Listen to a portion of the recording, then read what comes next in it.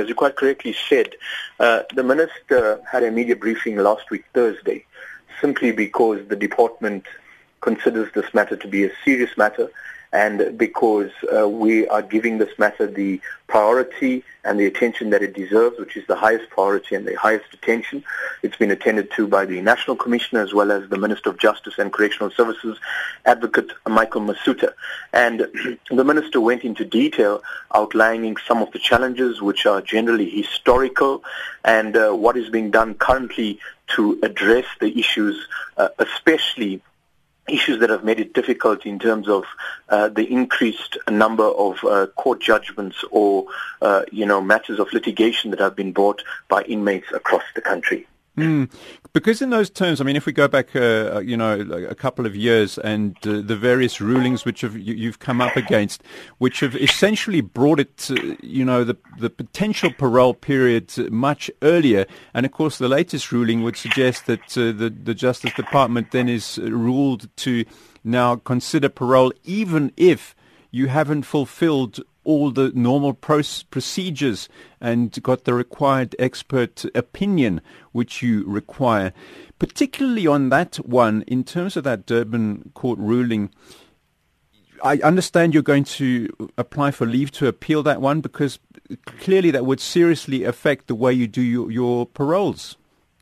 That's absolutely correct, as the Minister also alluded to that particular case and the action that the department is considering in that regard.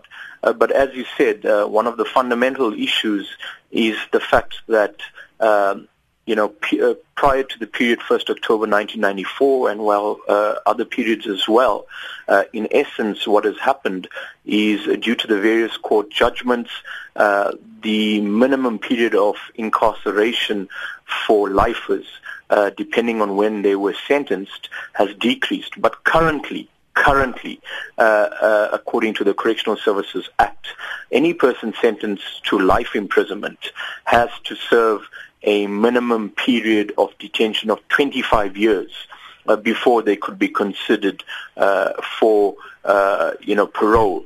But most of these cases of the backlogs relate to cases before the current dispensation.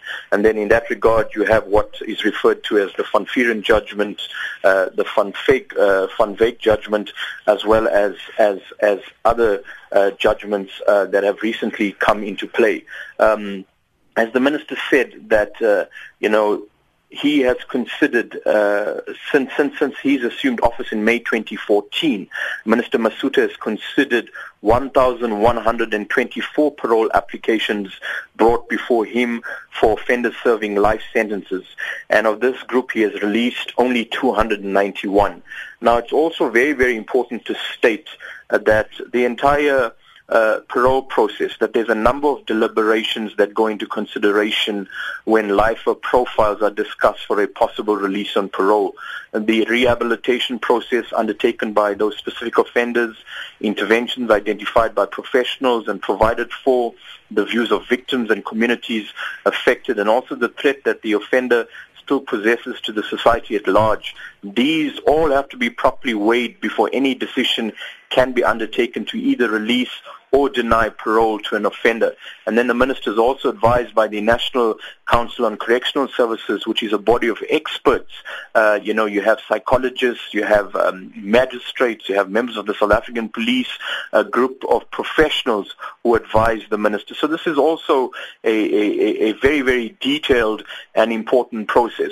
But having said that, the Minister did allude to the fact that there were challenges, but the department is doing various things to ensure, that these challenges are addressed, and this is a top priority of the department. But having said that, we also want to say that while it is understood that offenders have the right to raise concerns, it cannot be acceptable that they disrupt operations without any consequences. Safety and security is of paramount importance, and we will ensure that safety and security is not compromised. Mr. Maistry, I think we would both probably agree that the best thing for all concerned is if the parole process can be expedited in any way possible so that we don't end up with people walking the streets who shouldn't be on the streets, but those who, are worthy of parole will be granted that parole. So talk about some of the efforts the department's making to try and move this thing forward.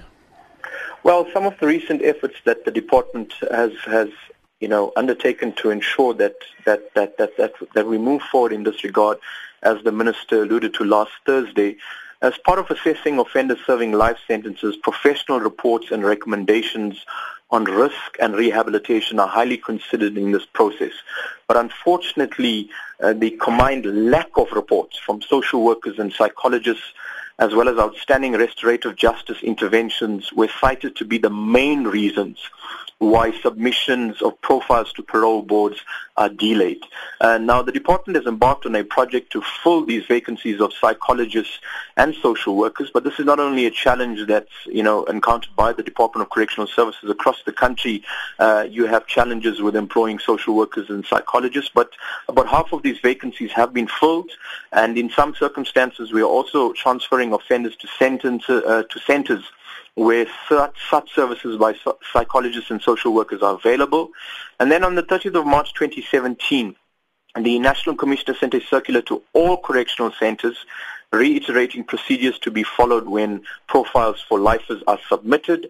Furthermore, the National Commissioner recently requested task teams to be set up starting from center level all the way to provincial, regional level to strictly manage the backlogs of cases for parole consideration. But however, as you alluded to, and I also mentioned early on, it's important to state that a number of deliberations take place when lifer profiles are discussed for possible release on parole, and many factors must be taken into consideration and properly weighed before any decision can be made to either release or deny parole to an offender.